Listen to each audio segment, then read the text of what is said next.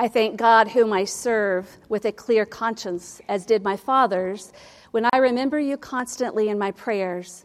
As I remember your tears, I long night and day to see you, that I may be filled with joy.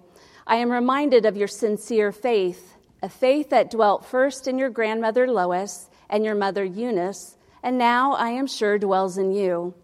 Hence I remind you to rekindle the gift of God that is within you through the laying on of my hands. For God did not give us a spirit of timidity, but a spirit of power and love and of self-control. This is the word of the Lord.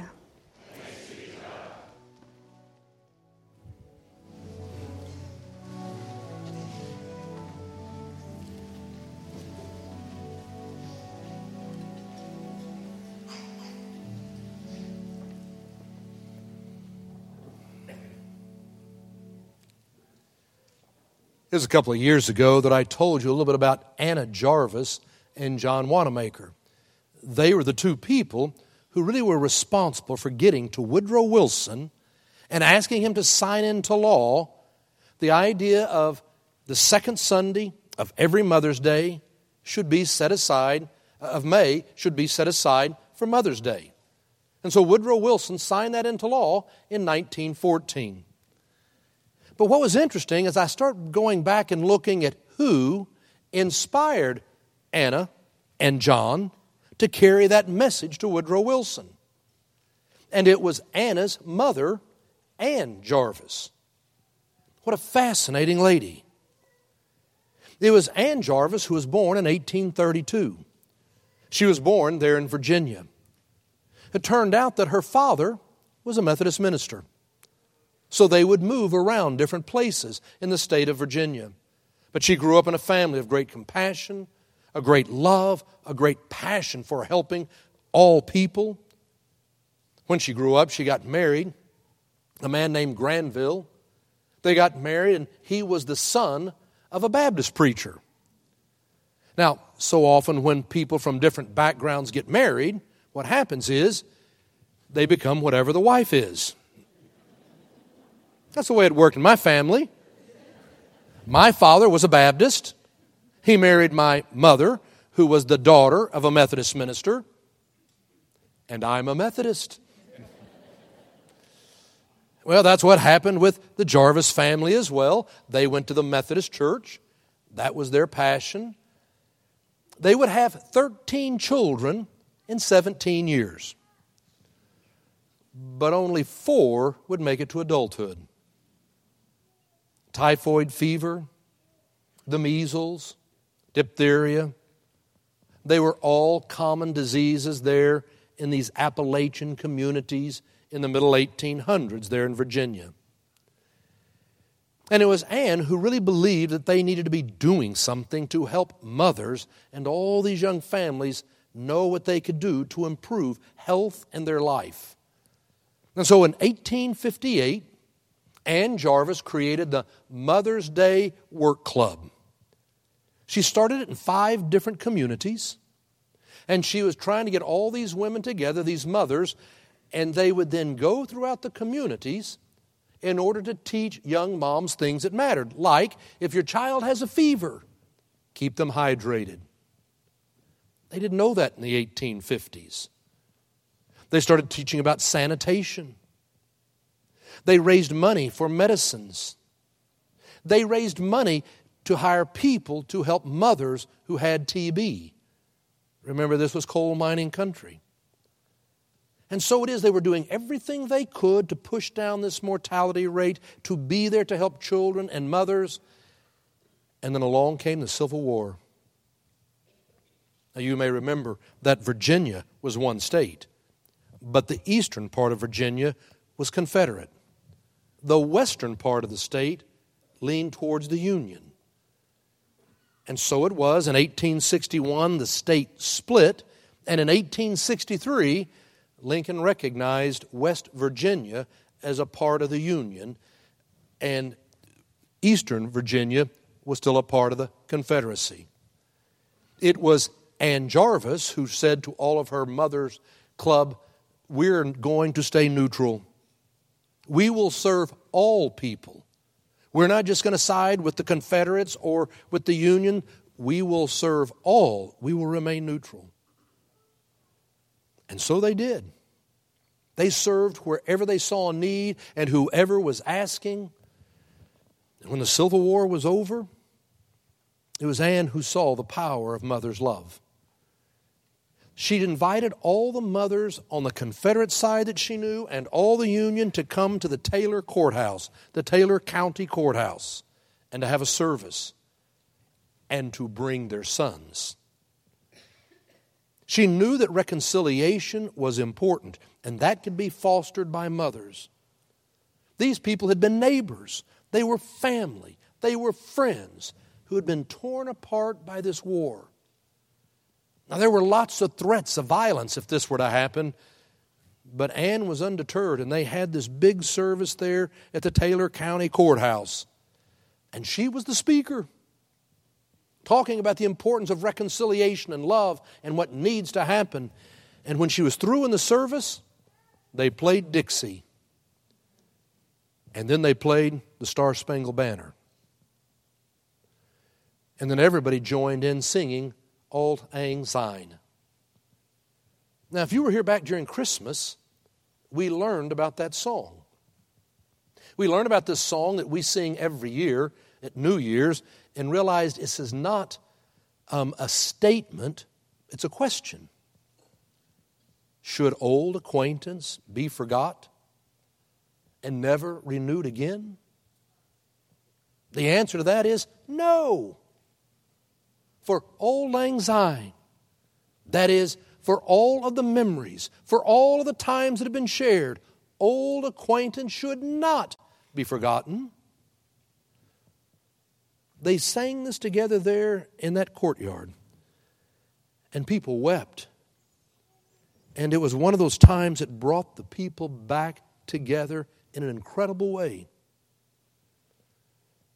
Well, she and her husband moved and settled in Galford, West Virginia, Grafton, West Virginia. Grafton, West Virginia was a place that her husband, Granville, was opening another store, a business. They became a part of the Andrew Methodist Episcopal Church. Anne would be the Sunday school superintendent for the next 25 years. She would teach a third grade Sunday school class. Finally, Granville died. It was 1902. Her health was failing. She moved to Philadelphia to go and be near her 3 children. And it was on May the 8th, 1905, that Anne Jarvis died. It was her daughter Anna and then John Wanamaker who decided this love that we saw in Anne, this love that we see in mothers, is such a powerful love as a force for peace and reconciliation. We need to celebrate it. And so it was just a couple years later, trying to be on the anniversary of her death, May the 10th, 1908, at Andrew Methodist Episcopal Church, they had the first official worship service to honor mothers. 110 years ago, there at that Methodist church that is now claimed as the International Monument for Mother's Day. And why did they do it? Because a mother's love truly does have the power to promote peace and reconciliation and change the world. As I thought about Anne Jarvis, I couldn't help but think about our scripture lesson, because it too is about the power of a mother's love. We know that this is 2 Timothy. It's the second letter that Paul has written to Timothy. And you remember that Paul never married, but he always called Timothy his son in the faith. It turns out that Timothy was born in Lystra, Asia Minor. His mother, Eunice, well, she was a Jew, and she married a Greek. But then she became a Christian. And her mother, Lois, was a Christian. And so when Timothy is born and he is being brought up there in Lystra, he is brought up in the Christian faith with the strong spirit of his mother Eunice and his grandmother Lois. It's on the second missionary journey of Paul, when he and Silas come to Lystra, that they meet Timothy. And as they talk, Paul is so impressed with the family and their faith and this young man, and Timothy wants to go with Paul. And his mother and grandmother agree. And so Timothy goes off with Paul for a life of adventure, sometimes great joy and sometimes great pain, success and failure. Timothy will be used for important missions, carrying letters, leading churches. In his letter to the Philippians, Paul will write, "No one is so important to me as Timothy." No, he was invaluable. And yet, even someone of great faith who is having great success can get depressed and feel at times like a failure. Sometimes you're up and sometimes you're down. Sometimes it goes well and sometimes it doesn't. And scholars think this may have been one of those times when Timothy was struggling, feeling depressed, not feeling so good about things. And so Paul writes to him, and Paul says, "Timothy, refresh the spirit that is within you. I remember your faith, the faith that I saw in your mother, Eunice, and your grandmother, Lois, is the faith that I saw in you. Remember them." Today is Mother's Day. And it is a day that has been set aside for the last 110 years for us to go back and to remember our mothers. It's a time for remembering how they have loved us and sacrificed and cared for us. And maybe you're blessed and your mother or your grandmother is sitting next to you this morning. Maybe your grandmother or your mother is in the kingdom of heaven. We know that death may end a life, but not a relationship. And so whether your mother's sitting beside you or the kingdom of heaven, you can stop this morning and remember. You remember and you give thanks for the love that was there to guide and sacrifice and care for you. And this morning, what I want us to do is, moms, I want us to remember the way that you love us that literally helps to change our lives and the world. And there's just two things that I want to say. First of all, moms, it is when that you are present and you comfort us and you love us and you tell us it's okay that we believe you because you're our mother. When we were little and learning to walk, as Jesse's going to learn how to walk and fall and hit his head, you're going to pick him up and hold him and kiss that bobo and tell him it's going to be okay. And it will be. And then you get out and you learn to play and you ride your bike and you fall and you skin your knees and skin your hands, and mom picks you up and hugs you and says, it's going to be okay. And it is. And then you're growing on up and you're growing in your faith. And there are those times when now you start having a boyfriend or a girlfriend and they break your heart. Or you get married and it falls apart. Or your dream is dashed. Or you struggle with health. Life doesn't go the way you plan.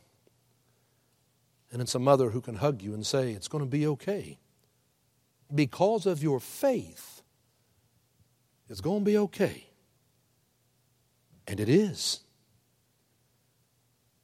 That's what Paul was saying to Timothy. Timothy, refresh your spirit. I know the spirit that is in you because I saw it in your mother and your grandmother. Remember, God didn't give you a spirit of fear, but a spirit of power and love and self-control. God gave you a different spirit, Timothy. Do you remember? It's going to be okay. Last week, I was telling you about Allison Massari. If you were here, you remember that I told you about this amazing young lady 20 years ago, May of 1998, Allison was 32 years old. She was in Florida. She was driving home from a movie when a driver coming the other way at 60 miles an hour crossed the center line, and they had a head-on crash. It was a horrific wreck. The cars both exploded into flames. There was people standing by, and they saw it going on. They knew that nobody could have lived. But the truth is, Allison was inside her car and was conscious the whole time. And now she was trapped. The door wouldn't open. The window wouldn't come down. And she was catching on fire. She knew she was going to die and be burned alive. And feeling this and knowing this, suddenly she turned to the window, and there was this face. Eyes looking right into her eyes. It was a man named Roger Pepper. He had been coming the other way. He saw the accident. He had run through the flames, come up to the car, looked into the window to see, is it possible? And it was. And so he kicked out the window. He grabbed her and drug her out. He said it was like God was pushing her out of the car. He drug her across the street on fire, and there with his bare hands he put out the flames. She had second-degree burns over 50% of her body. She lived. And she lived and began this process, this next 20-year process of trying to work towards a physical recovery, and she is now fully recovered, but also working to heal mentally, emotionally, spiritually. She now has gained a lot of insight into her own life and what she believes about life. And so she now talks about it and has a speech in which she talks about how she grew up in a strong Catholic family, a family that really believed so much in the gift of God's grace. It was her mother who always told her, no matter how dire the situation, you can always find something good. That in your darkest night, you can find something good. It's like she was sharing Paul in the 8th chapter of Romans, when Paul says, all things work together for good of those who love the Lord. Paul did not say that all things that happen are good. Some are painful, some are unfair. All things can work together for good of those who love the Lord. Nothing can separate us in life or death from the love of God as revealed in Christ Jesus our Lord. That's what she had been taught. And Allison said she bought that hook, line, and sinker. She believed it with her whole heart until she was 17 years old. And when she was 17, she saw a newspaper, and the headline said, 2-year-old boy playing with a Bic lighter went into a closet, and it caught on fire. And everything went up in flames. He burned. And the doctor said the burns were so severe they did not see how he could survive. And that's so imprinted in her mind, it's all she could imagine, and all she could say was, how could anything good come out of that? It rocked her belief. Little did she know, 15 years later, she would be the victim who would be burned so badly. Well, she did burn. She struggled. She began that process of healing. And she had so much support from her mom and her dad, from so many friends. And as she got better, she felt incredibly grateful for all who had been so supportive. So Allison Massari started the Roger Pepper Adventure Camp, named after the man who had saved her from the car wreck. It is held each year in Crested Butte, Colorado, where all these young people who have been burned can come together. They understand each other, the social stigma, how people are treated, as well as the pain. They come together so they can ski and they can go on sleigh rides and snowboarding. It's a week to come together and know some joy. Allison said there's one young man who comes every year. His name's CJ. And CJ was burned from his head to his toe. He has no fingers. But He's the life of the party. He's the one who always brings the music. He brings food. But more importantly, He brings this infectious smile. She said, He is always laughing, the one to make you feel good. You can feel His love. She said, I knew Him for years. And one day she was talking on the phone, and talking on the phone to him, she said, CJ, I've known you for years now, and I have no idea. How did you get burned? And CJ was quiet for a moment, and then he said, Allison, did you ever hear the story about a 2-year-old boy and a Bic lighter?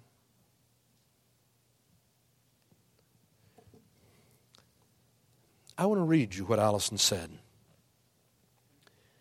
Even when we have doubts and encounter the impossible, it is worth believing in the possibility of wholeness and happiness. Even in the most tragic of circumstances, goodness can be found. Pain and joy exist side by side. The line dividing a life of bitterness and a life of sweetness is almost imperceptible. Sometimes we forget there is a choice. Choice to focus on joy or the choice to focus on all that is painful and unfair. It is the ability to see all that is good and to choose love and compassion that enables us to seek and find the good. You get to choose. And through the gift of God's grace, you are able to look and to see. It's going to be okay. That's what Paul was saying to Timothy. Maybe you're struggling right now, Timothy. Renew the spirit that is within you. That spirit of faith that I saw in your mother and your grandmother. Think about them. God didn't give you a spirit of fear, but a spirit of power and love and self-control. Timothy, it's going to be okay. And so secondly, moms, it's because you gave us birth that you know we are unique. That we are special to God and special to you. And that we have a special calling in life, each of us. We're not the same. No two children are the same. It's not one is better than the other, not one is right or wrong or good or bad. No two are the same. Each child is unique and loved by you, loved by God. And when you love us in that way that we know that we are unique and special to you and to God, you help us to see a vision and a dream for our lives, how God has called us. You know, Timothy was so blessed to have a mother and a grandmother like Eunice and Lois. In those days, what did they want? They wanted Timothy to stay home with them. But they loved him enough. They saw he was unique and of himself, and that God had a call on his life, and he was passionate to go with all the joy and the danger and the success and the failure that a life with Paul on that road would bring, and they let him go. Mothers, when you love us so much that you help us to know we are special and unique, that we can hear God's call on our lives to be that person we've been called to be, to find our place in the world. It's a mother's love that gives us the courage to go out and try. For all of you mothers who have loved in such a special way like Eunice and Lois, your children give you thanks. But I also know that not everybody has a mother like a Lois or a Eunice. And maybe your mother did the best she could, and she couldn't do that. I pray that some other woman with maternal love stepped forward to care about you in some special way, to again help you know that you are loved, that you are special and unique, and loved by God to help you find your place. To all women who have loved in that special way children, we give you thanks. I've been reading about Bob Leslie. He's an emergency room doctor. He works in North Hill, South Carolina.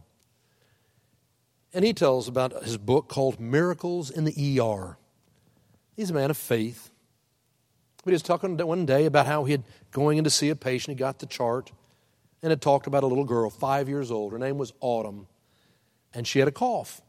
That brought her in because she was having trouble breathing, and they wanted to make sure it didn't go into pneumonia.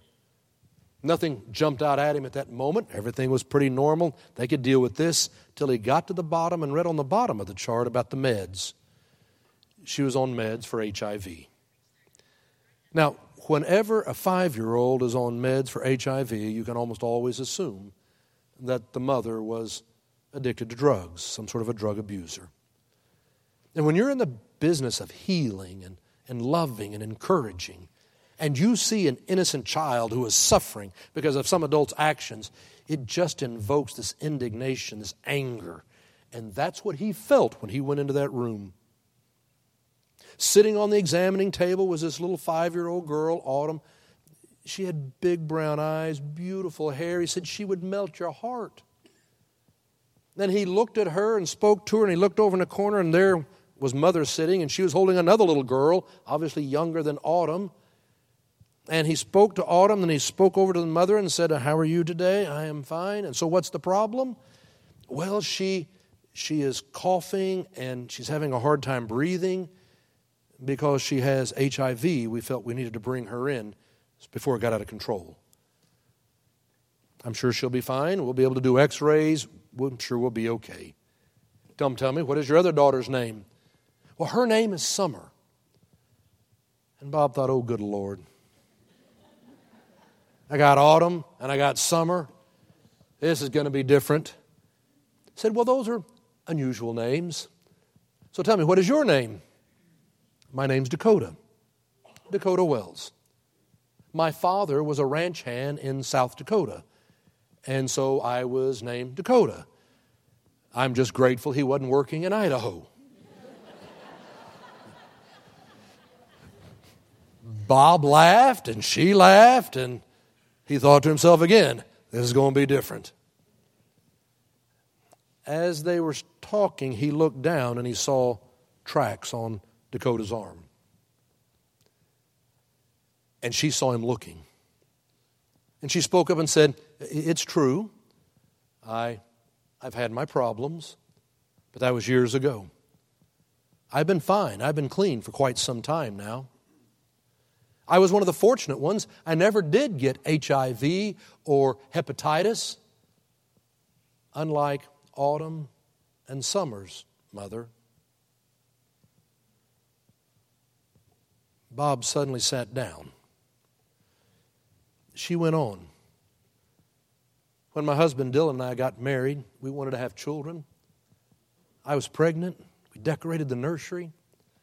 I was so excited. I knew that I was going to have a little girl, and I wanted to name her Spring. But I had a miscarriage. We were so close. And so we tried and tried for a number of years, and we just never got pregnant again.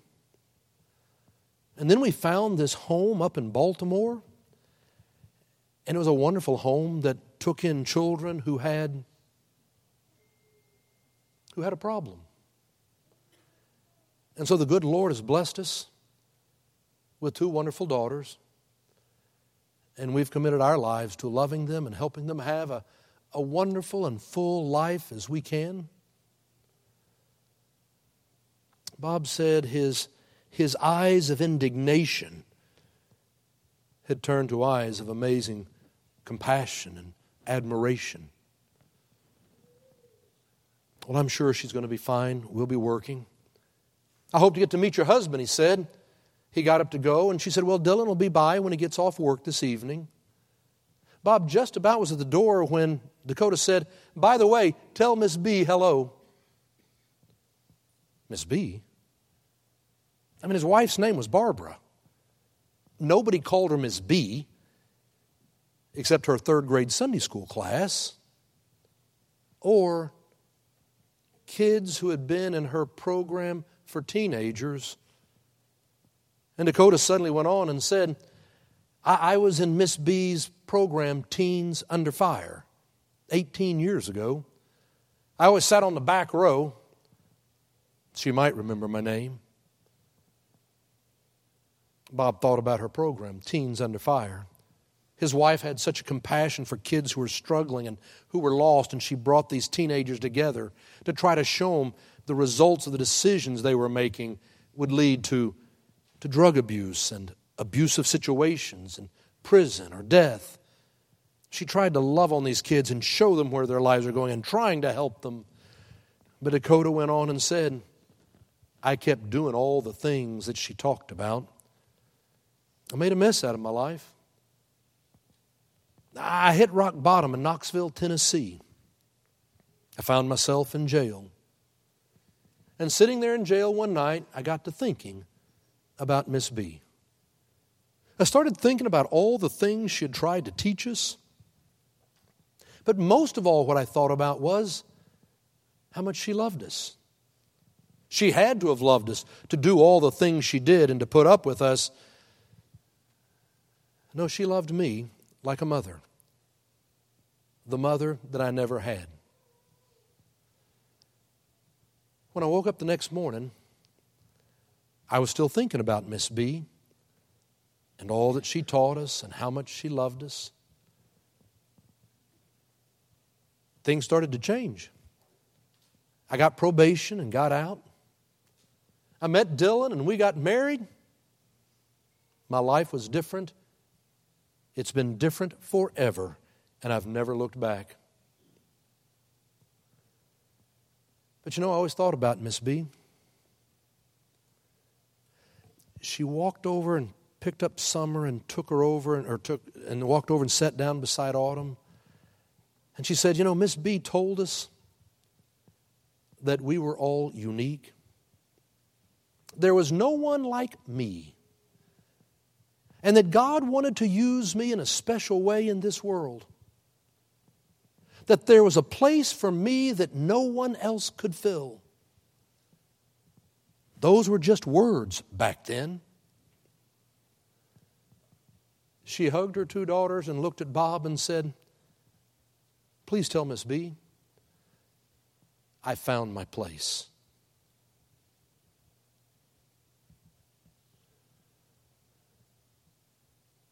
Mothers, your love helps us find our place.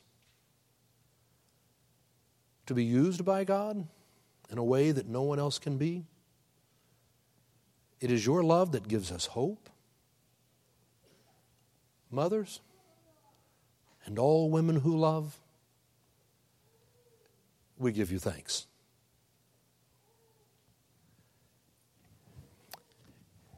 It's in the name of the Father, and the Son, and the Holy Spirit. Amen. Let each of us lift up our own silent prayer.